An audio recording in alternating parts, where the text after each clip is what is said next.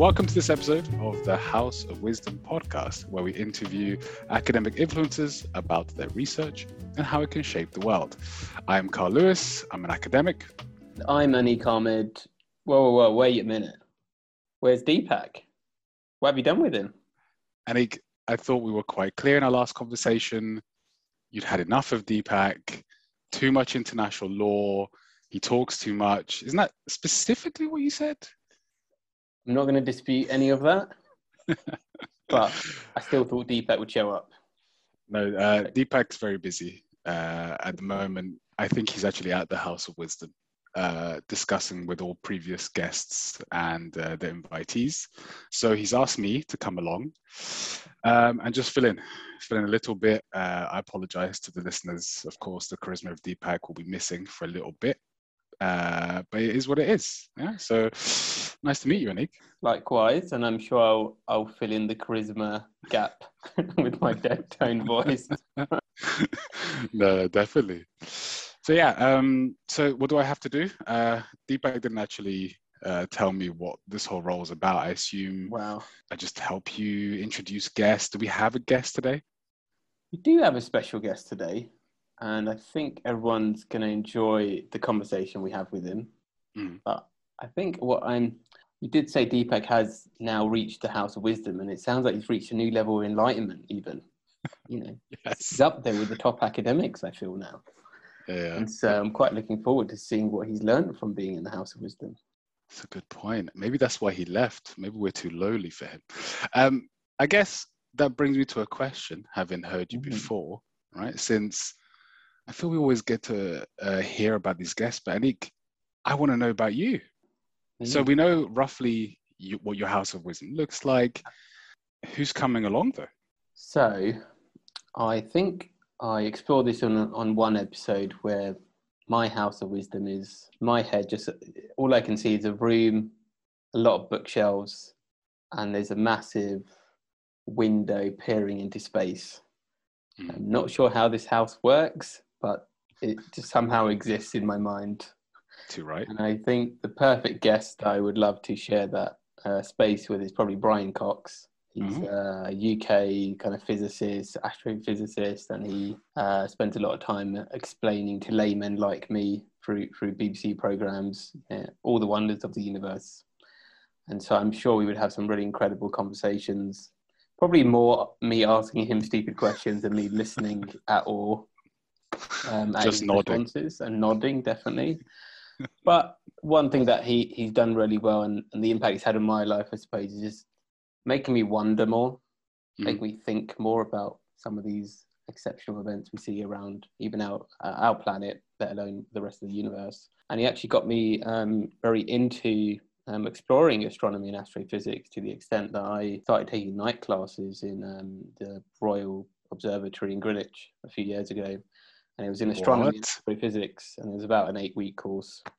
And it all started because of his approach to science. You know, he just makes you enthusiastic about these things that you probably take for granted, or you don't even spend time thinking about because you're so stuck into your rut or your day job or whatever. Wow. So, I would love to spend time with him and listen to him rather probably than have a conversation with him. What a great answer. And I mean, of course, it makes sense for the library, but of course, but let's stop for a minute, take a little rewind situation. You took night classes? Yeah. In astronomy, you said? Astronomy and astrophysics. And okay, so at what point do you go, look, my day's not busy enough? I think I was in a really nice point in my life where I moved from a really long hour job to a job that was normal. Okay. And I realised all those hours I spent working, I should actually probably spend doing something that I want to do now. And during that period in my life, I went to film school. I did the astronomy and astrophysics course. And between those two, I kind of was just like doing a lot of, or trying to follow up at home on my iMac and try to do editing and try to read more about space and stuff. And so it was, is that a renaissance period in my life? Like enlightenment? Yeah, this is brilliant. So, yeah. I mean, half of me is like, well, of course, an astronomy class was at nighttime. This makes complete sense. At the same time, I'm thinking, Oh, this is amazing. I mean, I feel like I've underachieved completely. I need to do some night courses immediately. All right. So, all right, Brian Cox, and thank you for explaining who he is for anyone who doesn't know who he is. I think it's a really good idea, especially in the library House of Wisdom that you're setting up. Question though, I think if there's a room where Brian Cox would have to learn from you, yeah. So let's build this House of Wisdom. Yeah. What's another room you'd include where you're like, okay, this is where I get to speak? Brian Cox has to now nod along to what I'm telling him. It's a really, really good question. I think Brian Cox wouldn't be too interested in banking. Finance. How do you know? Maybe you would. I'm gonna discount that. What I think I would love to explore with Brian Cox is probably about Marvel, DC Comics. And I will have an endless trove of things to talk about. And I'm sure he's going to learn a lot. And hopefully we can just chill and watch some Marvel movies together. Okay. So I don't know whether I've missed this, but have you already revealed whether in the world of Marvel v DC, which one you align with on this podcast? I've never tried to enter that debate because I feel like we shouldn't be pitting these things together. You enjoy them both. Good idea. You have aspirations for both, and I can see why people, get annoyed when they see maybe Marvel's done a more cohesive job of showcasing their characters in movies versus DC. But that's just because we love these characters so much. We just have aspirations. We know they can do better, right? So that's why we get annoyed. But I don't see the point of pitting them. I want to watch both of them. I want to see them both succeed, and it's only good for me because I love the comics. So I have to say that's an extremely academic approach. You just essentially completely avoided the question. Like, here's how I'm gonna answer your question. No, not answering your question. Well done. Good work. It's hard. I feel it is hard. It is hard. I feel like people are asking questions, especially on. I'm going to go on the side thing about Twitter. Oh yeah, forget they know how to kind of create provocation with the way questions are asked, right? Like I'll see this Twitter thing that says like Man of Steel was the best film ever. Tell me otherwise. Exactly. And obviously like tons of people on Twitter are like, no, it's not the best film. Yeah, you fall for it immediately.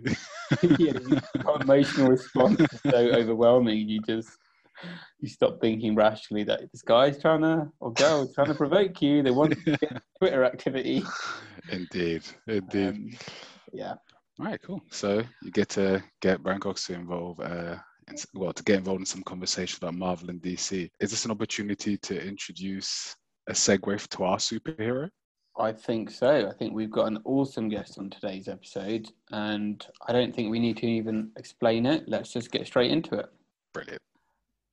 In this episode of the House of Wisdom podcast, we are joined by no other than Dr. Deepak Mawar. I'm confused. What's going on? So, Deepak's primary interests are in the field of public international law, with a special focus on legal theory and political philosophy. He also has a special interest in the history of public international law. His PhD thesis analyses peace and justice development in international law and the manner in which primary international institutions such as the League of Nations, United Nations, or the International Court of Justice have dealt with such concepts in a domain heavily influenced by the power of the state. In March of this year, he released a seminal work, States Undermining International Law, the League of Nations, United Nations, and Failed Utopianism. Deepak is a visiting lecturer at King's College London, Dixon Boone School of Law, and the University of Kent. He has also worked in the Special Tribunal for Lebanon. He holds a Master's in Public International Law from Leiden University and a Bachelor's in Law from University of Kent. He is also co-host of the House of Wisdom podcast, if you didn't already know that. Welcome, Deepak. How are you doing? I'm good, Anik. Don't know where this is going to go. It's really weird being on the other side of the table and being interviewed this time. But I'm looking forward to it. I'm excited about the questions you got for me. I'm livid, actually, because I've only just got the job as a host. So the fact that I'm fired immediately. Let's see, probationary. We might have a little discussion. Nah. Insult is given. I'm out. Let's see. Anik and I will have like a little committee meeting later on. Let's see how well you do. We have a committee meeting. We're already working on succession plans. We're so successful right now with the podcast. We just don't have time for anything else, so we need maybe a replacement. There we go. There we go. Yeah. Right. I mean, I guess I have to ask the famous question, though. So, Deepak, you guys always start the interview by asking your guests a few questions. And the first one is, who would you want to stay with you in the House of Wisdom if you were stuck there for a while? So I think throughout the season, I had my mindset, I was like, I know who I'd say. I'll always say this. And then just as soon as I knew that I'm going to get interviewed, I was like, hold on, I'm not sure if I want to choose this person. So initially I thought Guy Garvey from Elbow, really cool band. He's an amazing lyricist, got some really cool ideas with his songs. I thought he'd be a great guy to hang out with, but I thought, no, I need to step it up a little bit and go with someone else. So I actually chose Neil Gaiman, who's my favorite author, who's written books such as American Gods, Neverwhere, Ocean at the End of the Lane, Coraline, and Anik, you might know the graphic novel Sandman, which is the big thing. So he's just someone that one of the reasons I really like him is when I read his work, I always feel like he's the master of time.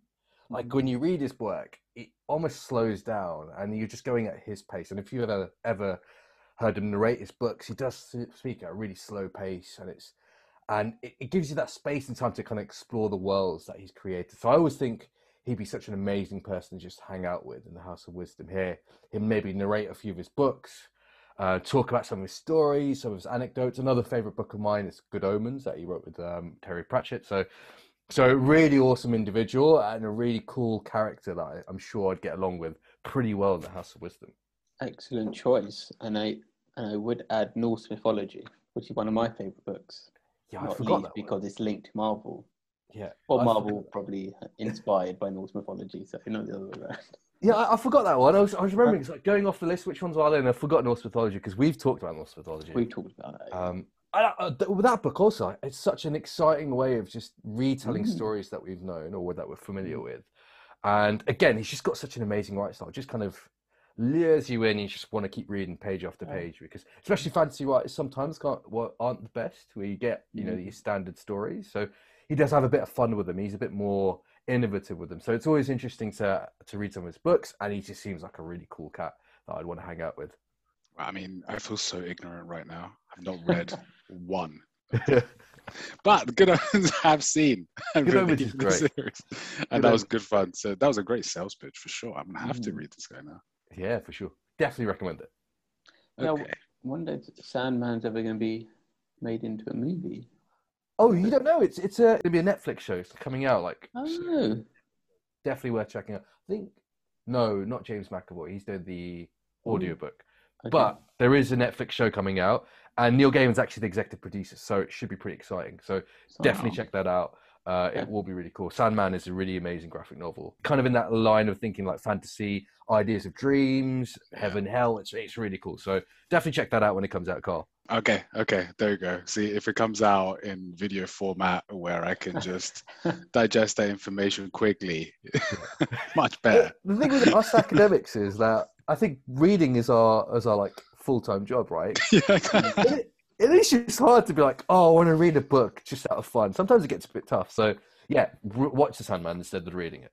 Yeah, I mean, my partner is like the opposite. She could just continuously read and read and read. I'm just looking at like, wow, you're just so much better at life right now. Yeah. But I'm with you. Like, if I can, I want to stop reading. So, okay, so you're going into House of Wisdom with a let's say fantasy novelist. Mm-hmm. Have to ask. Sorry, I mean, I don't know if it's too much. Fantasy novel, Deepak, go pitch it. Oh, what? Pitch a fantasy novel? Yeah, go. Oh, you put me on the spot there. That's a good one. Oh, well, I'm gonna obviously ask Neil Gaiman for some help. Yeah, obviously. He's gonna. So I'll give him like a standard kind of idea, nice fantastical world, and be like, you do what you can with it, and work it because I think that's the best situation or best answer I can give you right now. Because I feel like if you want to write a fantasy book or create a fantasy world, you'd want to take your time and develop it and actually, hold on, no. I would actually like to have a fantasy story that does incorporate a lot of different fantasies from different parts of the world. So I don't know.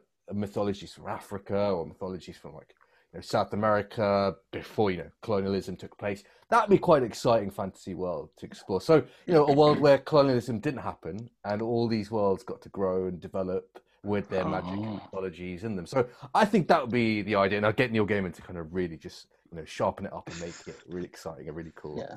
Just some brief comments, Neil, if you can, if you find some time. Yeah, some of your average comments would be really appreciated. Exactly, yeah. Multi-award winning novelist. Just come here. Work on this instead, please. That's a really great answer. I thought you were going to say, so you'd get all mythological characters from different cultures and have them come in. Is that what you mean? To a certain degree. Yeah. I don't know, because oftentimes when we read fantasy books, it's very much kind of Western world, medieval world, things like that. Well, why don't we get to explore different parts of the world? They've got their own folklores, they've got their own mythological stories of the past. Why don't we explore them in a fantasy world? I don't know, it doesn't happen that often, so I'd like to see that, and Neil Gaiman have a go at that, actually. Yeah, great answer. Great answer. So do we have to leave fantasy now, Nick? Do we have to go all serious? I wanted to quickly explore my fantasy. Yes! Okay, go just for quickly. It. Yeah. Go. Zombie apocalypse. Yeah. Okay. Right. Okay. And the only way to stop this is the House of Wisdom podcast has to do its first 24-hour recording. Oh my days. Which is then transmitted globally, because it takes 24 hours for the whole world to get this transmission somehow. That's just the mechanics of this fantasy. Okay. And we've got to think of something to go for 24 hours. Okay. Oh, wow. I'm not sure if we save the world or not. So I was about to say there are some narrative gaps in this idea that first of all, Deepak, it's not your fantasy. What's going on? All right, Neil Gaiman. Yeah, right. Give him one opportunity. Right. Look who he thinks he is. Sorry, I've been way too quick on that. Sorry. Neil operates with a book called Sandman. Yeah. But it's true though. Okay, it's but true, I like it. I don't like zombies. That's my only thing. Okay. I'm not a fan of zombies, but other than that, it sounds cool. Okay, so good concept, but we've got to solve some fundamental issues with it. It's actually quite impressive how many different stories continue to come out with zombies in them. Yeah. Why are we so obsessed with zombies? I don't know. They creep me out. Zombies really creep me out. I don't know what it is about them, but I don't like them. I don't know what it is, but I don't know, maybe the undying dead. Yeah, flesh-eating part, yeah. Yeah. Yeah, okay, fair enough. There's a few reasons why I don't like them. Yeah, no, that's terrifying. Yeah. Zombie apocalypse, House of Wisdom saves it. Wow. Pitch it straight to Hollywood. Yeah. I feel like that is a whole... what's the visuals? Just you two sitting down for 24 hours. Just us two, 24 hours, zombies surrounding the house. Just like getting the tea. We get an academic because I'm about to be attacked. Let me just quickly in there for 5 minutes. Yeah. Do it. Like, fine. Got 5 minutes. The time. But okay. The way I would pitch it is like Bill and Ted meet Shaun of the Dead. Okay. Okay. I feel like great adventure, trying to save the world, Shaun of the Dead, zombie apocalypse, chilling in a pub, waiting for it all to blow over. We're kind of like that, but with a podcast. Okay. I like it. Shaun of the Dead, best zombie movie of all time. I do like 28 Days Later. 28 Days Later. That's too scary. I'm not doing that. It's quite scary. I like Shaun of the Dead. I think, that one stands out. I will rewatch that one. I'll probably rewatch Army of the Dead I watched recently on Netflix. And that was a fun movie, but I wouldn't say it's rewatchable. Felt like it was a bit of a downer. What is a zombie movie downer, man? Like, there's so many deaths. I went to see The Conjuring on Sunday, and I haven't seen a horror film in ages. And firstly, that stuff's just not good for your heart or anything. I love horror movies. I left the cinema at a heightened level of tenseness. I was like, this can't be good for people, right? I swear someone died. Like in America, after watching the horror films, and someone had a heart attack in the cinema. Never heard that. Happens quite regularly. But I did trying to get to sleep. Was that good? It was that good where I just woke up at the same time as those people wake up in the movie. Something's going to come over the curtains. Wait a minute, I'm more impressed by this idea that you went to see a movie. What do you mean you physically went to the cinema? So, cinemas are open as long as you wear masks, but then take them off when you're eating food. So everyone's continuously eating. Wow, Yeah. nice. Brilliant. Obesity crisis. Yeah. Why is everyone so big? Well, listen, it's the only way we could not wear masks. Wear a mask. Literally, if you're drinking or eating, you don't need to wear a mask. How was that? Was that the first time you went to a cinema after the No, pandemic? I went in between lockdowns, I think last year, to see Tenet, that Oh, Christopher Nolan wow. film. I still don't understand it. Yeah, I left. I've the not film seen it just- yet. I Okay, wasn't. Don't spoil I it. feel like the concept. Oh, okay, I won't spoil it then, Deepak. Yeah. Yeah, don't spoil it. I'll talk with Carl separately. Yeah, exactly. We'll do So- another podcast. Yeah. Fantasy movies we want to see. But to get serious, Yeah. I do have a second question for you, Deepak. We always have two questions. Okay, all right, okay. Don't want to diverge from that. What does utopia mean to you, Deepak?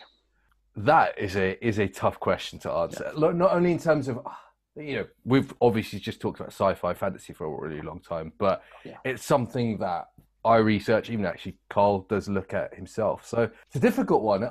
I think in spirit, it's this idea of a perfect world and achieving that perfect world. Trying to, Robert Nozick, I think, is a famous political philosopher. He says, although he's been critical, he said, utopianism is the idea of achieving all social and political goods. And I think that's actually probably the most accurate depiction of what utopianism is. And for me, that's kind of the idea of what utopianism is. Achieving all social and political goods. We might not reach them, but the attempt is there. And that's kind of what I see a utopianism as, or utopia as, this kind of guiding principle that makes us be better, strive for better to improve society. We might not get there, but we've got the hope there, we've got the drive there. So for me, utopia is a really important idea, or really inspiring idea of actually moving towards a better world. Good answer. Extremely good. I mean, obviously very articulate and layered. I think the immediate question that comes to mind, right, is, well, I guess not the immediate question, but so many people would feel unsatisfied, wouldn't they? Mm-hmm. Why didn't you could you explain a bit why you didn't just give an answer of like, hey, well, utopia is, imagine peace for all, unlimited wealth and food, in a perfectly clean environment. Why is it not necessarily the best answer to go away and immediately provide content to this idea of utopia? So for me personally, I think that defeats the purpose of what utopianism is about, or that idea, or if we're kind of moving on to it, kind of the political idea of utopianism. Once we start suggesting what a utopian world really looks like, then we're going to start having diverging interests. We're not going to be able to then reach this kind of perfect world. Can we agree that this vision of utopianism is the one? It's going to be quite difficult. And I think that's where I suppose you have to be a bit unutopianistic in the negative sense, so not being so naive and realize, well, actually, you can't realize or achieve utopianism. The best that we can get out of something like utopianism is actually to inspire us to just develop a better society around us. So on that basis, that's why I'm always quite tempted to say, okay, this is the vision of what utopianism should look like. This is what utopian world would be. But because, for me, it might be different. For Anik, it might be different. For you, Carl, it might be different. So I always kind of stay clear of actually saying what a utopian world looks like. I think I'm more interested in what utopianism does in terms of being inspiring for developing society. Yeah, I mean, we just got real serious real quick. You see how we did that? Fantasy, zombies, bam. What's utopia? and then straight into it. Yeah, straight into it. Straight into quite a deep philosophical idea there. Very good.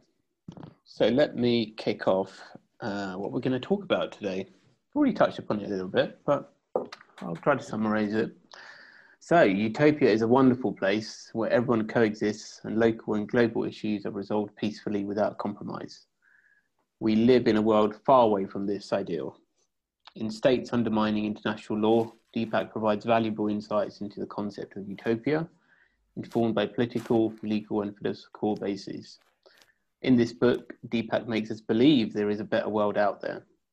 Importantly, he proves there are ways the legal system can be structured in order to realise social and political goods and prevent suffering and injustice. Deepak, would you mind summarising the central themes of your book in a few words for us? Sure. So I've always been quite interested in this idea of this kind of battle between idealism and realism. So that's quite a prevalent feature or an important idea within international relations. So it's the idea of the realist thinking of IR being states will go out and seek their own interests when they're engaging with other states. And then this idealist concepts, trying to improve the international community, the society of states. And that's always been such an interesting idea for me. And I want to kind of explore that from a international law perspective, so from a legal perspective. So what has been the influence of idealism on the international legal system, and what's been the influence of realism on international law? So first of all, looking at idealism, so I talk about it in the sense of utopianism. And if we look at the 20th century and how international law has developed during this period, especially after large-scale crises, so such as World War One, World War Two, where we had this huge, explosion or an accelerated development of international law that took place, we can actually see idealism or utopianism be actually a really important facet or an important influence in the development of international law and the development of the legal system. So when we look at how the League of Nations was developed, moving from kind of a previous era where international law was very much unregulated, really flexible, states were kind of conducting international how they saw fit, to then moving to the League of Nations where we had kind of a centralized institution, we can definitely see some of the influences of utopianism being there. So really arguing for change, really seeing development take place so we have a better structure, a better system to ensure that we maintain international peace and security. So there we can see kind of the influence of idealism and utopianism and try to explore that in the book. And then on the flip side, I did want to look at how realism affects international law. Is it an obstacle to achieving international peace and security? Is it always an obstacle to achieving international peace and security? So by doing that, I wanted to explore the primary position states enjoy in the international legal system. So states, for those that are not that well attuned or aware of international law, states are the primary subjects and objects. So states design what the international legal rules are, so through customary international law, through treaties. So they're very much the primary actors.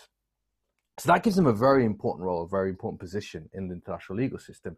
And at times, when we look through the history of international law, this has been a barrier. So when we look at how the League of Nations crumbled because of the selfishness of certain states, for example, Germany, even UK and France being quite protectionist in their approach. And then also looking at the United Nations right now, the Security Council, how it's struggling to deal with some of the biggest international crises that we've experienced in the 21st century. We can definitely see how realism, this idea of states acting out on their own incentives, on their own interests, has been a real barrier to achieving some of these kind of utopian goals, some of these important ideals of the international legal system, primarily maintaining international peace and security. So in this book, I just really want to explore, first of all, how much of an influence utopianism has been on the development of international law, and then look at actually, at times, states have been the biggest barrier to achieving these utopian goals on a consistent basis. So I have, first of all, I think it's really great that you already introduced, let's say, someone who wouldn't be familiar with international law, to what international law is about, right? And the idea of states and the place they hold. But of course, we're already deep diving into vocabulary that perhaps a lot of people may be confused about. And your book, which I very much enjoyed reading, by the way, Deepak, and that's why you're the superhero of the day. You'll find out what that is later. That's why when I read your book, I was thinking, okay, how do we simplify this? And I want to maybe ask you to explain a little bit more what you mean in the title immediately, right? So you've explained to us what states are, their role in international law, but you say that states are undermining international law, right? Which gives us this idea or the suggestion that international law in some way has a certain path, right? And that states are somehow steering international law off its path. What is this path, according to you and your theory? Was it agreed upon somewhere at some time by someone? Who are these actors? And how are we to understand the 20th century, which you focus on specifically, as being crucial for our understanding of this path? Yeah, I think that's a really important question that you've asked me, Carl, because it's quite an audacious title to say states are undermining international law. I mean, what does that, as an international lawyer, they'd be like, hold on, is that actually true? On an everyday basis, international law is working really fine. States are, complying with it. They're maintaining the international legal system. Perhaps this book is not focusing on the everyday of international law, and it's focusing on those big crises where international law really matters. So how can we prevent a large-scale crisis from taking place? How can we ensure that something like Syria does not continue, and we can actually find some sort of peaceful resolution? So before I suppose we get to that point, it's very important that we go through the development international law has undergone. So we look at Westphalia, Peace of Westphalia, and the idea of kind of modern international law being developed. And the idea there was very much about states maintaining their relations and using legal structures, a legal system, an international legal system to maintain those relations. We can move then to the 19th century, where perhaps there was a slight tinkering with this, where international law was there to maintain relations still, but then for these hegemonic European powers to, continue on their kind of imperialist ambitions. So continue kind of colonialism, expanding their territory, expanding their empire. But this really changed in the 20th century. So it became less so, still very important and very important component of international law, but the idea of maintaining international peace and security became a more interesting ideal, a more important ideal of international law. So it wasn't just about, states maintaining their good relations amongst one another so they can continue their, embarking on their self-interest. It actually became an idea of, well, we are a community, we're an international community that are on a day-to-day basis, especially in a contemporary world, engaging regularly. So how do we maintain a status quo, some sort of balance, some sort of stability, that we don't end up having a large-scale crisis such as World War I, World War II that upsets the cart, and we have economic problems, political instabilities, all sorts of trials and tribulations that could take place. So international law started to develop. So it wasn't just about this idea of maintaining state relations. It became about how can we protect global problems, global issues. And in this day and age, I think international law has really moved to that point where we're thinking about global problems. We're not thinking about state-focused issues. So climate crisis is a perfect example of that. So we're moving at using international law to deal with important issues that touch all of us, regardless of what state we're from or what hegemonic state we may be from. So international law has changed so much, and the 20th century is a great example of that. With the development of the League of Nations, with the development of the United Nations, it really did put focus, this idea of maintaining international peace and security, and not just being about the hegemonic powers. Certainly, we can't be too naive and say that hegemonic powers don't dictate the international legal system. For sure, they still do. But the international legal system can't now just justify its existence based on the hegemonic powers. It does have to have that interest of maintaining peace and security in, the global south, for example. So I think international law has changed. And on that basis, when we talk about how states are undermining international law, well, we can see that. So, for example, again, coming back to Syria, I think there's a great example of how states are undermining international law using the Security Council model of maintaining international peace and security. A lot of states are just using it for their own self-interest. They're not actually maintaining international peace and security. They're not really following through with the ideals and the projected concepts that were so important within the United Nations Charter. They're just maintaining their political interests. So I think in that sense, we can certainly say that states are undermining international law. When it comes to those really serious issues where we need international law to intervene and deal with these big issues that are, so prevalent throughout, 20th, 21st century, it seems like international law is failing. It's not maintaining or managing to overcome these big catastrophes because states continue to be selfish and continue to prioritize their own domestic interest over the international interest. Just a quick follow-up on that. I know you don't talk about this in your book. That'd be interesting to get your view on. What message do you think it sends when country or state like United Kingdom, decides to potentially renege on international agreements or agreements with its European counterparts in respect to Brexit, for example? What is that the perfect illustration of a state undermining international law in your eyes? I suppose, yeah. To a certain degree, yes. In terms of that's a perfect encapsulation of states prioritizing their primary duty over their domestic of their international duty. So I talked about this kind of dual duties of the state. So we've got the primary one, that's the one that the state has to its domestic order. So those that have voted it in, and then its international duty that it has to the Security Council, the United Nations, various international agreements that it's signed up to. And if you look at how the state is designed, it is pretty much designed to prioritize its domestic duty over its international duty. And you can't criticize it for doing that either. It's been set up like that. We look at kind of the concept of a state. This is a really old idea, really old concept, and this international duty is a really new one. It's, you know, let's say 100 years. You know, let's be a bit, you know, safe and say 100 years there. And we're almost expecting states to then flip that whole idea of maintaining or protecting its domestic group and actually incorporating this international duty into it. And I think we're expecting too much from the state. And I think, you know, Brexit's perhaps a perfect example of that, where the UK is, you know, being a bit renegade about its commitments to the withdrawal agreement. I think that happens consistently throughout time, consistently throughout the history of international law, where states will prioritise their domestic duty over their international duty. There's certainly examples of that during the League of Nations period, where, for example, we look at the Abyssinian crisis between Italy and Ethiopia, or well, then it was Abyssinia.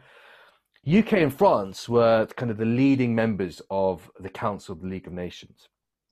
And the League of Nations were actually getting quite close to finding some sort of resolution that would ensure that Abyssinia wouldn't lose any territory, wouldn't lose any sort of sovereignty.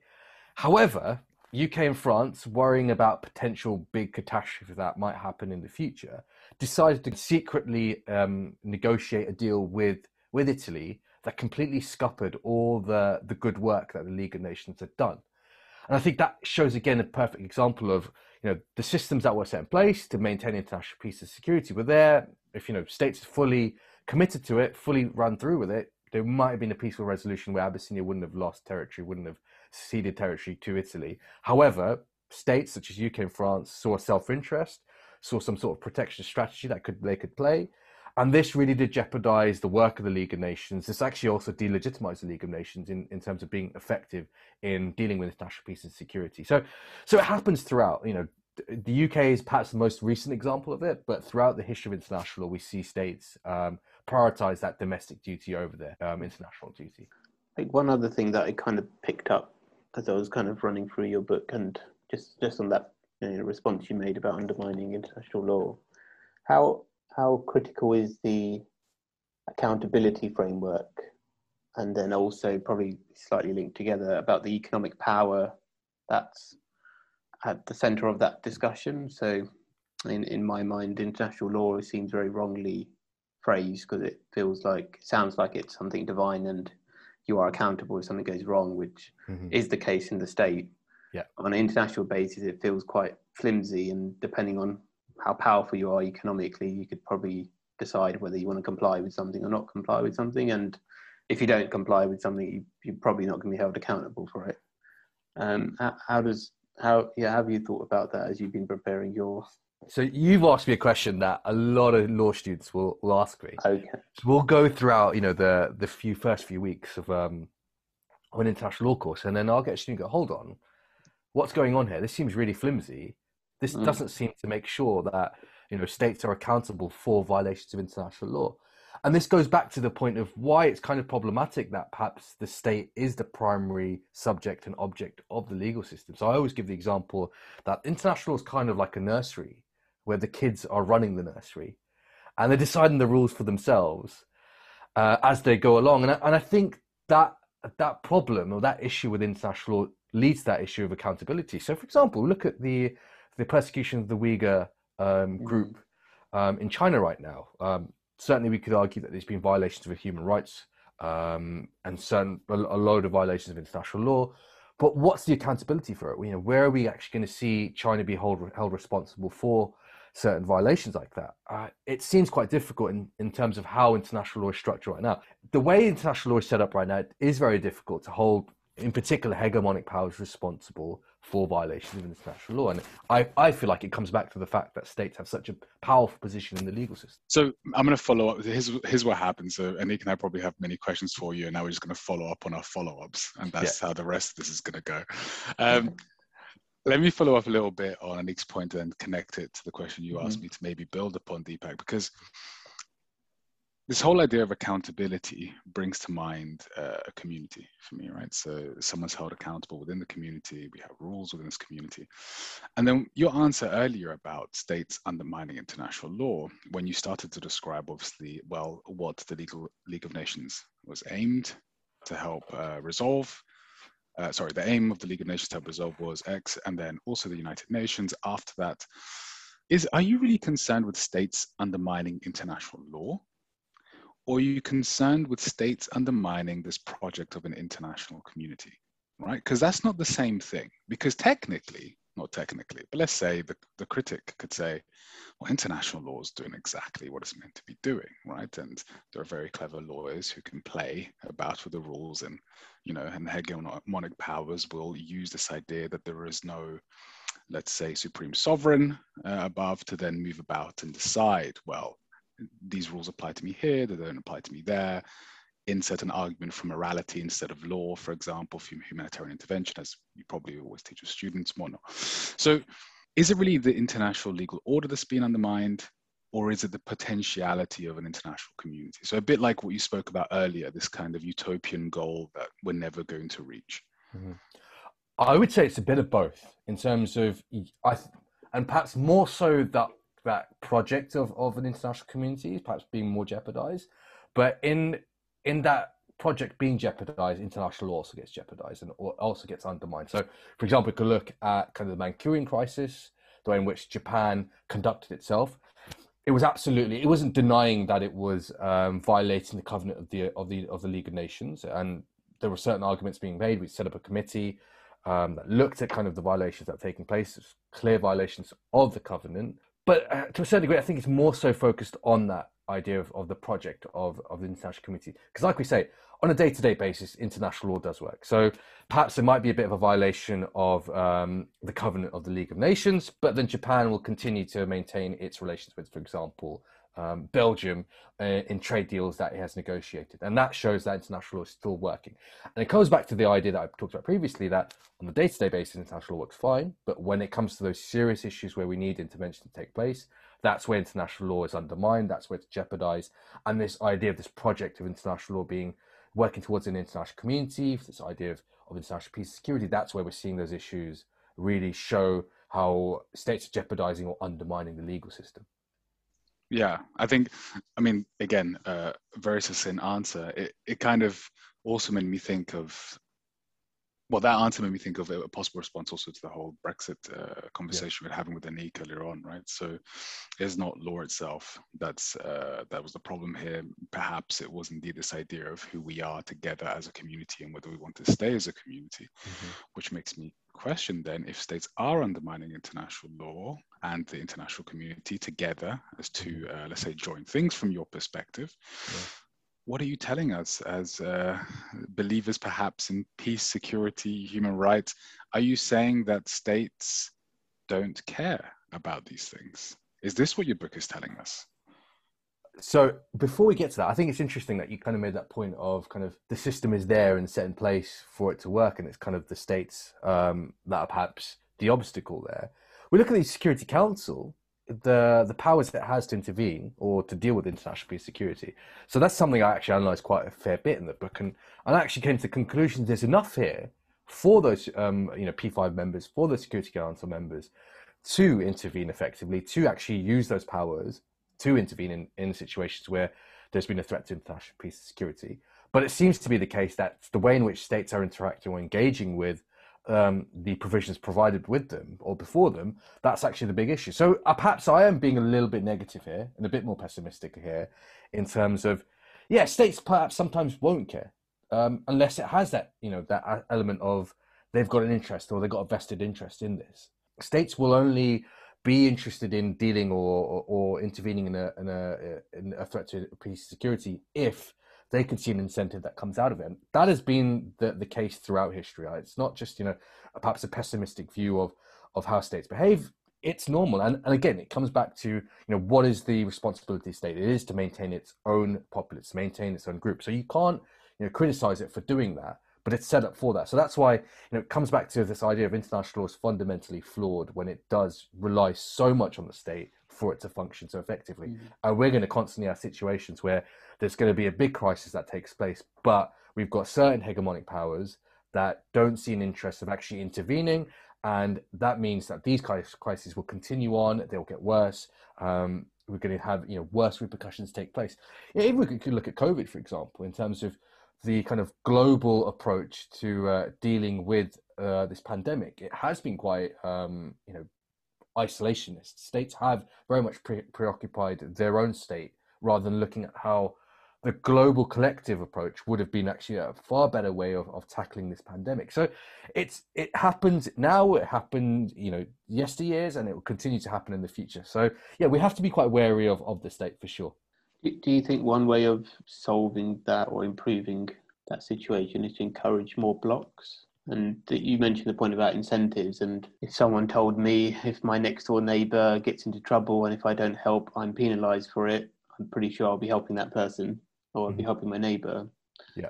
And I wonder whether things like the European Union, I'm sure it has its own flaws in one way, but on the topic that you're talking about, do you think that would be something to think about? I think so. I think it creates a level of dependency upon other states. It marries states far stronger with economic ties and maybe even more stronger political ties. And that idea of then, my international duty is then combined with my domestic duty becomes a bit stronger. Or let's say in this regard, regional duty becomes stronger. So when they're once aligned, perhaps it makes it easier for then states to engage in a way that's thinking more of the collective rather than the individual. So, and we've often talked about this actually, Nick, that blocks are a great way of going forward. Allows for cultural development to take place. We've often talked about how international perhaps is a bit more skewed to Western ideals. Well, blocks might be one way of actually overcoming this. So regional blocks that might develop international in a specific way will allow international to be a bit more developed, a bit more nuanced, a bit more complex. So for me personally, I think actually that idea of a regional bloc is a really positive way forward. I often look at the kind of the project of the EU as a positive one, as a successful one. Yes, certainly in the last 5 or 6 years, there's been some existential crises that the EU has had to deal with. But generally, I think creating closer ties on a regional level will perhaps bypass the state maybe prioritizing its domestic duty over its regional or international duty. Yeah, and I think having a bloc also allows smaller countries to challenge big economic powers. Yeah. And so the EU probably individually wouldn't be able to strike competitive trade deals with big nations like the US or China or whoever, but as a group, they can. And I think that's maybe one way where a state may be difficult for bigger states to undermine or influence smaller states. Yeah. Also, I mean, this is perhaps a little bit more controversial in terms of Hungary and Poland are big dissident voices within the EU.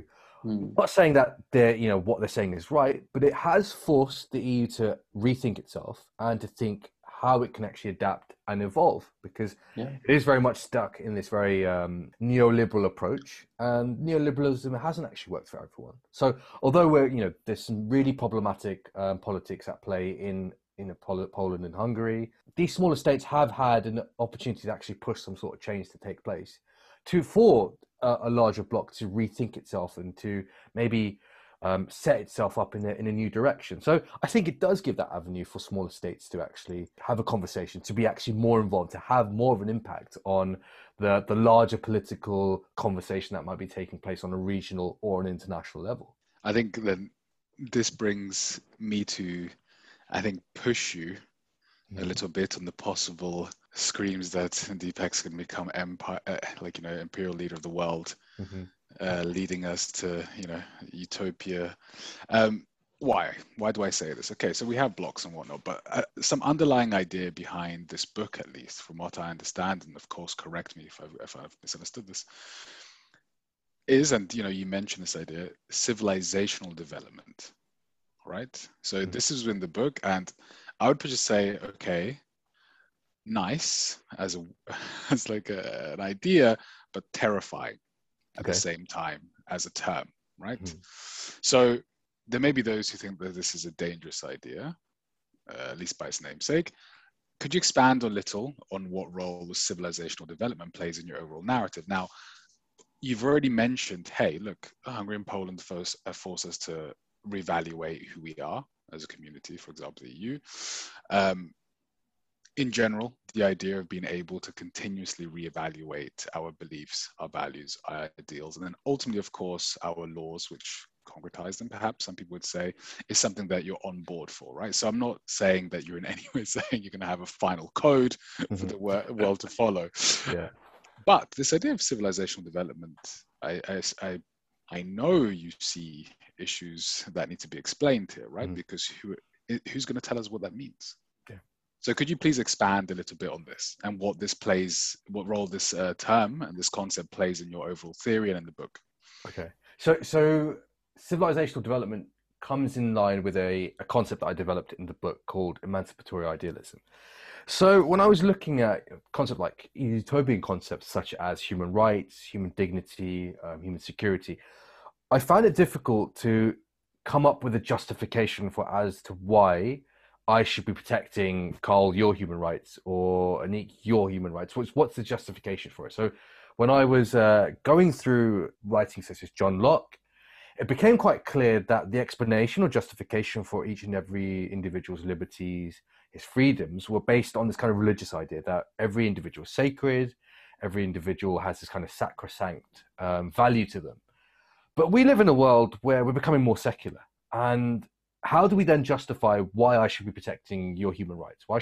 What's the justification there? I don't think in the 21st century this idea of kind of a spiritual idea or the spiritual argument makes as much resonance. So I tried to explore the works of Hegel and the works of critical theorists to come up with a justification. And the justification I came up with was that each and every individual, and also groups of individuals, has a right to exist, has a right to continue to live on and have their human rights and human security and human dignity protected, because they have this potential to contribute to the development of civilization. They have the potential either on a societal or a technological level. You give an individual, you give a group of individual the kind of environment, be it stable political, economic, or legal environment. Groups of individuals will prosper. They will develop their ideas. They will develop ways to improve society, to ensure that society continues to develop on a perhaps regional level or on a civilizational or on a global level. So it was really trying to find a justification as to why these utopian concepts do exist. Why do we protect groups of individuals from all around the world that might have different political agendas, different religious positions, different positions generally? So it was that idea. So really focusing on this idea that we are working towards developing civilization, developing the international society towards a better place. I'm aware, Carl, though, that there are some worrying connotations to this idea of civilization. So that oftentimes when we talk about international law in the 19th century, there was this big divide between the civilized and the non-civilized. And this allowed for states, the hegemonic European states, to then go into various countries around the world, or various territories around the world, and invade them on this basis.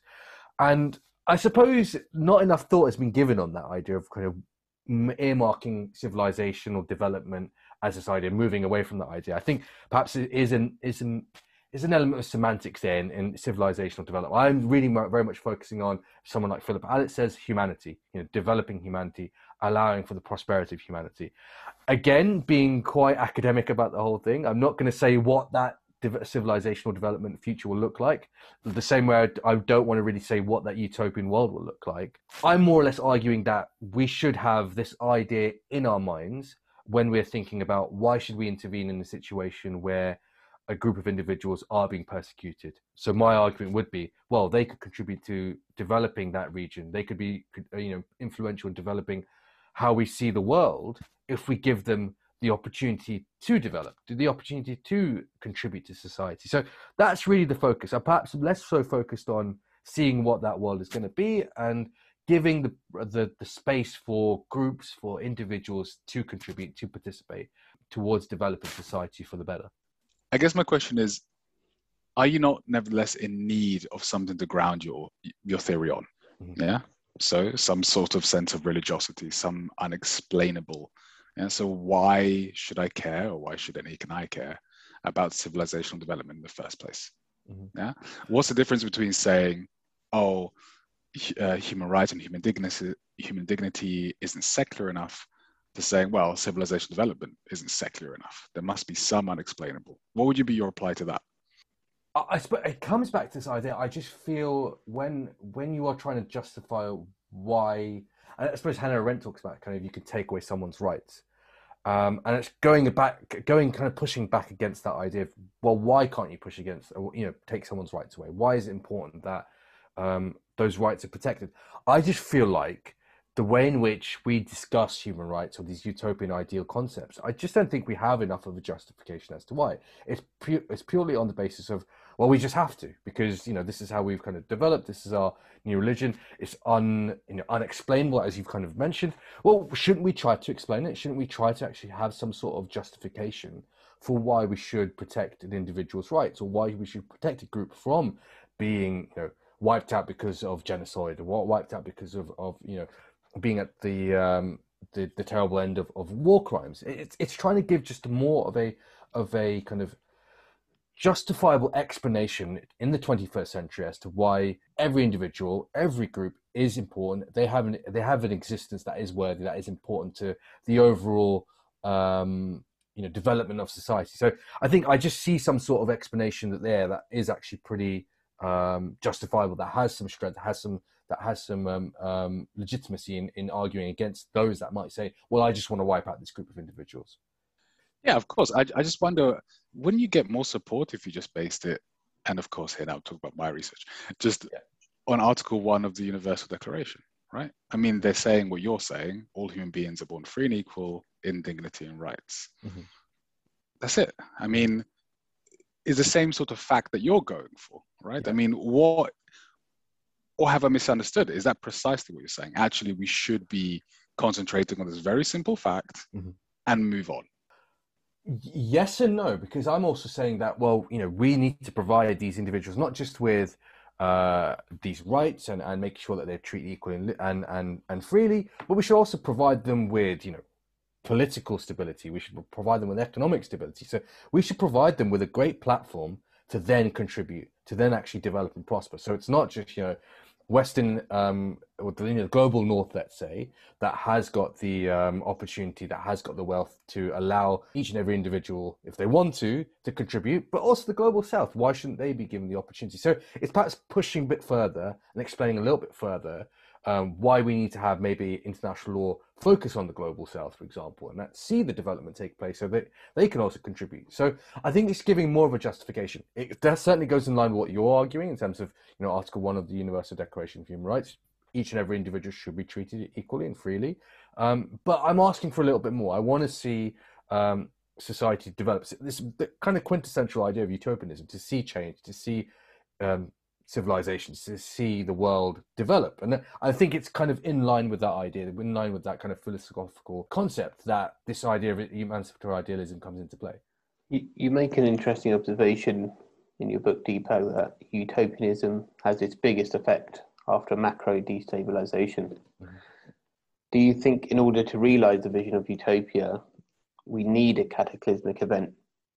Does something like climate change offer that opportunity? I think so. It is quite a pessimistic view of the world, right? That we need to be on the edge of, or actually not even on the edge of a catastrophe. We need to be right in the thick of a catastrophe for us to actually change our ways, for us to develop. But certainly, I think the climate crisis is a great opportunity for us to kind of rethink and rework our structures, our legal structures, so that we can actually overcome some of these big issues that face us. So, yeah, I definitely see the climate crisis as an opportunity for development to take place in a positive sense. But yeah, if we look throughout the history of international law, it does seem to be states being quite reactive. They see that we've, fallen into this massive crisis where it's really affected all these hegemonic powers, not only on a political basis, but perhaps more so importantly on an economic basis, that then states start to think, hold on, let's use these utopian ideals to change society and to develop society, develop these legal structures for the better. And what was quite interesting is when we look at the League of Nations, the first 10 years, that was like a really important idea. Yes, we need to continue to maintain international peace and security. But the further and further away we got from that point, the more and more states start to think, hold on, what's my self-interest? And shouldn't I prioritize that over this kind of overall project that we've got here? So yeah, I think it is quite a pessimistic view, but that seems to be the case when we look at the history of international law, that this is what's taking place. I think I really quickly want to ask then, Because of course your work on the League of Nations and the United Nations shows this level almost of, like Anik was saying, a response. Yeah. So let's take Anik's hypothesis super seriously, right? Now we have a new issue, right? We have environmental and a new issue, definitely not new. We have an issue which people are saying recognize more, right? Environmental degradation. Do we need a new institution? Now, because you're saying, right, there's problems with the hegemonic powers and control. And of course, we know the United Nations Security Council has a very, let's say, strict ordering within its membership, right, especially with the 5 permanent members and their powers, which, let's say, are definitely disproportionate compared to the other members when it comes to making important decisions, as you would say, on important issues, right, as you've been saying throughout the podcast. In your book, you show, hey, as a response, there are institutions which go for new goals, or let's say re-articulations of pursuits of peace, security, or whatnot. Is it time for a new institution? Or do we have the tools in place? I think we have the tools in place. I think there is enough within the structures for us to effectively deal with the climate crisis or the major crises that we face. But it comes back to the idea that fundamentally international law is flawed because it's so dependent upon the states.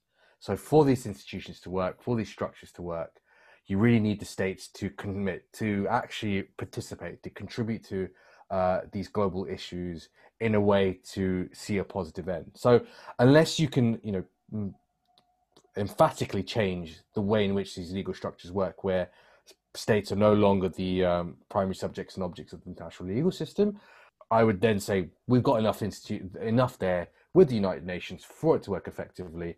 If we can, have external actors or non-state actors play that influential factor in coercing states or in encouraging states to take these issues more seriously, to take these issues to the next level and actually overcome these problems that we face. I think I'm going to throw it back to Anik since I interrupted his flow.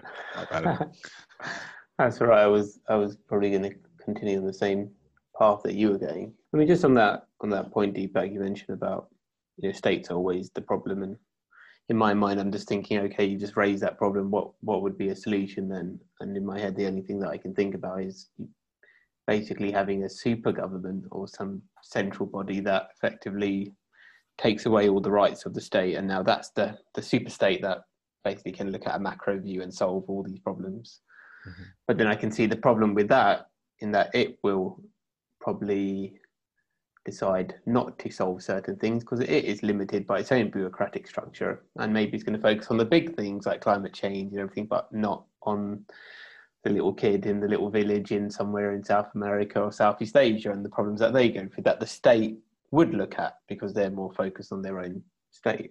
I'm trying to think, where do you think you go with this? Is it enhancing what we've already got and incremental change, or do you think we do need, like Carl was probably alluding to, something structural, like a resetting of what the UN means and how it operates?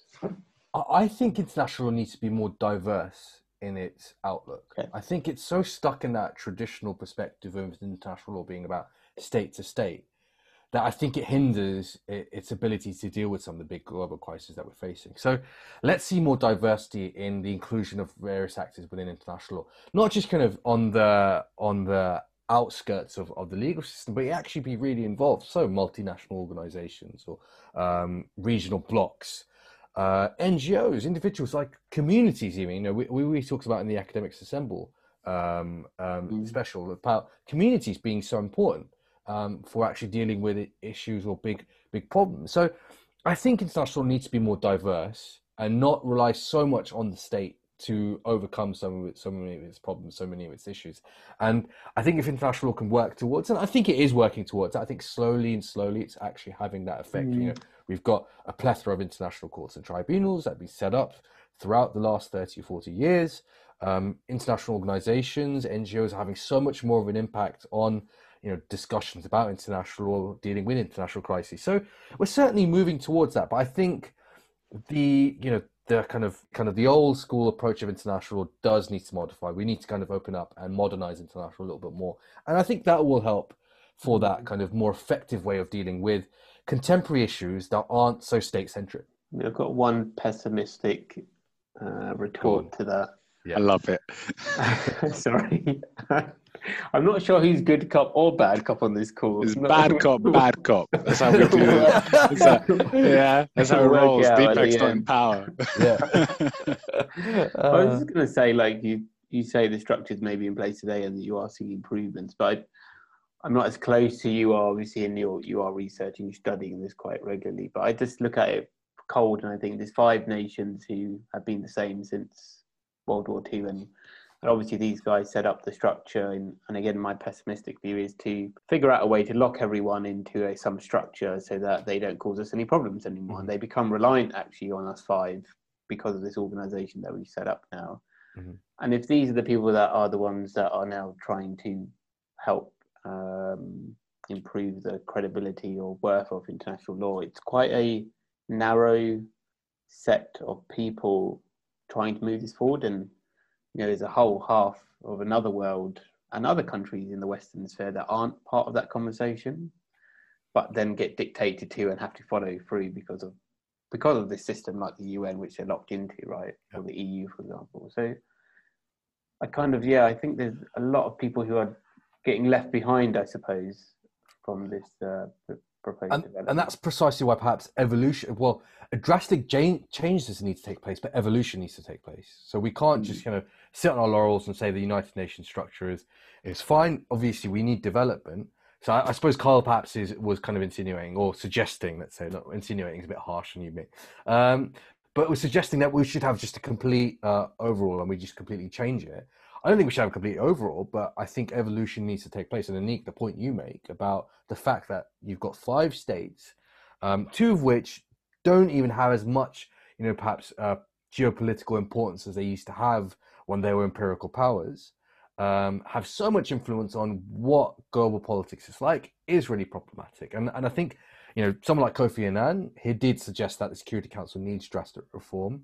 Even Ban Ki-moon actually suggested that a drastic reform of the Security Council is required. So I would echo those opinions and say evolution is important. We need to see international law become more diverse, not only just in terms of its actors, but in terms of how it's represented amongst the states and who are the states that are representing or having the biggest influence on the legal system. So I would say evolution is important. Perhaps drastic change is not necessarily needed. We've got enough there to deal with the big crisis that we've got right now. Let's try to move with some sort of evolution, some sort of modernization in the legal system. It's interesting. I think, so first of all, just to make you feel bad, Deepak, we're not bad cop in any sense. I think so the project that you advance in your book is obviously one that is very easy to get on board with, right? You're essentially saying we need to move to a world where people do strive for peace, security, and success, and of course human rights, where the states step back a little bit in terms of hold of power and there's more global sharing of power, right? As far as I understood by the end of your book. Interestingly enough, I would say I'd go further than insinuating there would have to be a drastic change, right? So you weren't being harsh at all. In my opinion, if you want a more egalitarian global order, let's use global in the loose sense, of course, you'd have to have a complete reimagination of how the world works, right? And then this goes back to how, and including economic concerns, right? Of course, people are in different positions of power and they are, let's say, reinforced daily, because they are self-perpetuating to a certain extent. They help reinforce each other. And of course, this reinforces history. And law plays a part in this, of course. Yeah? Is it going to happen? I'm on your side, of course. Right? Of course, we have to be pessimistic in that sense, right? People don't often like letting go of power. But then I think we should maybe put on our good cop hats and try and think with you now a little bit on this idea of utopia, which you raise, and the value of utopia and thinking about utopia, but also thinking philosophically about this, right? Because we've talked a lot about the law, we've talked about institutions. One idea that maybe some listeners already have come about, at least those who know about international law and let's say resolutions that have been advanced by philosophers of how the global order could be constructed, would be Kant's idea of perpetual peace, right? And this kind of world federation. This, of course, is quite inspiring, a project. Would you align your ideas to a project like this? Or how else would you say we should, for example, as, let's say, optimists, approach this idea of utopia and the value of utopia in rethinking our world?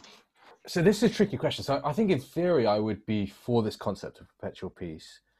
My only reservation, and this is perhaps why I'm very tempted to actually kind of give a utopian vision, is that so far when we talk about perpetual peace, we talk about utopian ideals, it is very Western orientated, right? It's not truly engaging with different perspectives and different approaches. So, and that's why I was quite tentative when I think Anik suggested that we should have a supranational order. It again goes up along the lines that because international is such a Western oriented practice, can we actually have an order that's going to really reflect all the views and wishes of the states in the globe? I'm not sure we're at that point yet. And the same thing with Kant's perpetual peace. Working towards such a project, working towards such an idea. I'm all for it on a theoretical basis, but perhaps on a more substantive basis. I want to see perhaps these theories be more engaged with, non-Western theories, so we can find this kind of viewpoint or this ideal of what perpetual peace would truly look like for the globe as a whole. So, yeah, in theory, yes, but substantively, I've got some reservations there in regards to kind of achieving perpetual peace, or the vision of perpetual peace that we have right now, which is quite, a Kantian perspective that is very Western liberal. I think so. Then I guess it's a good point for us to learn, for Anik and I to learn from you. Where can we go to if we want to begin engaging with non-Western perspectives? So where can we begin enlightening ourselves about some possible reading so we can come along with you on this journey and thinking about a more inclusive idea of developing this new world? So I've got to say, I haven't got to that point yet, but I think that's where I want to go with this, with utopianism, with this idea of utopianism, exploring this concept of utopianism. What I'm often finding is that we're talking about it from that Western perspective. And I think that's the next stage for this research project, actually, is to go in that avenue and to look at it from those various different philosophies, those different paradigms, those different perspectives, so we can actually have this truly true understanding of what a utopian vision really looks like. So I unfortunately can't give you those suggestions, but talk to me in a few months' time. I might be there. There we go. There's the promotion for the next book. Exactly. Well, Deepak, thanks for joining us on this podcast. Thanks for taking it up to be interviewed by Carl and I. Had a great time. It's been a huge pleasure. I'd like to say both of you guys did a fantastic job. Some of the questions were brilliant. So I really enjoyed the last hour or so having a chat with you guys about my book. Absolutely. I enjoyed it as well. And Deepak, thank you for having me on. And I definitely would encourage everyone to go out and pick up Deepak's book, States Undermining International Law. Yeah. A fantastic move from philosophy to international law in a really engaging way. A great read. Yeah, that was a strange episode. Firstly, where were you at the beginning? I don't know. And who the hell was that guy? I don't know. I picked him off the street. All right, let's just ignore that even happened. Exactly. And just continue on like it was Let's normal. just move on. Just a weird person, just came in, interviewed me, kidnapped me maybe? Potentially, seems like that. Anyway, all right, we'll just move on. Yeah. So yeah, that was the end of the season, right? And I think a nice way to end the season. I got interviewed. It was a pleasant experience. We don't need to talk about it anymore. We've done enough of a conversation. Let's talk about the season, like how it went out. Our start, starting with Andre, ending with me. Yeah. Having Academics Assemble happen in the middle of it. I was still feeling the buzz from Academics Assemble, so that was really cool. It's been an awesome year. I've really, really enjoyed our first season doing a podcast. The best part, I've got to say, has been hanging out with you and doing this. Thank you. That is not in my top 5, but... And talking about hanging out, it's the first time we're doing this together. It is. Yeah. So we are... Actually, it's actually really interesting, isn't it? We're in Canterbury together. Yeah, where it all started. Where it all started. Yeah. Spending a few days here. And we're doing this recording live. We're having a romantic break. Romantic break. With a third person, or one of our friends. Who's lucky to see the behind the scenes of the House of Wisdom podcast. Exactly. He's not literally in this room right now, but he's in the house. Yeah. Where it's happening. Yeah. So it's our vacation. It's our House of Wisdom vacation place. Yeah. Right, think of it like that. But yeah, so it's kind of cool. Like we're doing the last segment of the season together, which is really cool. Do you want to say hello? And we've got our behind the scenes guest. He just popped in. Hi. There we go. There we go. So yeah, loads of. I'm not going to say any lows. It was hard work. I think Very hard. running the podcast was tough work, but I think we enjoyed it. We got to explore a lot of cool topics, meet amazing people, and I think next season we want to do the same. We want to expand. We want to change it up. We're going to have a little break because I think having a little bit of break, reflecting on what we've done, will be really good. So when we come back in September, October, we're raring to go with some new ideas, some new energy. Yeah. So I mean, what's your feeling on the? Well, it's been a great season, hasn't it? When just again remember when we started. Yeah. We were struggling to find people at the beginning during the summer before we launched. Yeah. And then by Christmas we had guests all the way up to June. Yeah. And the reception from guests as well as the listeners has just been fantastic. So thanks to everyone who's been tuning in. Yeah. And a big thank you to the guests too, right? 100%, yeah. They've been amazing. Every guest who's come on has really taken this really seriously. Yeah. And they've been really complimentary of the whole process as well, which I think is just Yeah. For us figuring all of this out by ourselves and then hearing these guests who have got really esteemed careers, right, telling us how good it was. Yeah. Makes me feel good. Yeah, I know, definitely does. I definitely feel like we did something really good there. And the Academic December website was really nice, Yeah. seeing, I think it was like just over 20 people or so, right, tuning in, wanting to hear us or wanting to hear this show. Yeah. That's nice to see as well, Cool. right? And it's the beginning of something, right? I think that's something we're going to expand upon, develop, and see where it takes us. So I don't know, maybe years down the line, I remember the first Academic December. It was like online, just a few people, and then who knows, a few years down the line. Exactly. 5 years time, we may be headlining a conference or something like that. You never know. Let's see where it takes us. So we're gonna be heading back to the basement, even though we kind of are in a basement right now in some ways, and we're gonna just be planning, thinking about what we can do to improve the podcast. So yeah, we're having a bit of a break, but watch out. We're going to be starting up again in September and October. We want to push the envelope. We definitely want to do something more exciting, take it in a new direction. Who knows what we're going to come up with? We're looking forward to what we can come up with over the summer holidays.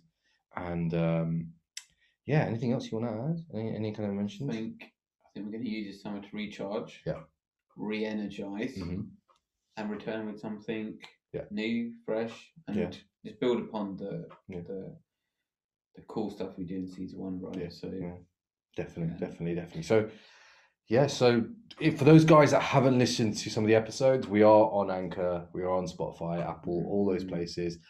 Like and follow us on Twitter, House of Wisdom Podcast. I can't remember the thing right now, and we're also on Twitter. Just follow us. And Anik, I think you've probably got one last thing you want to say, right? Saying goodbye doesn't mean anything. It's not over. It's the time we spent together that matters. See you in season 2.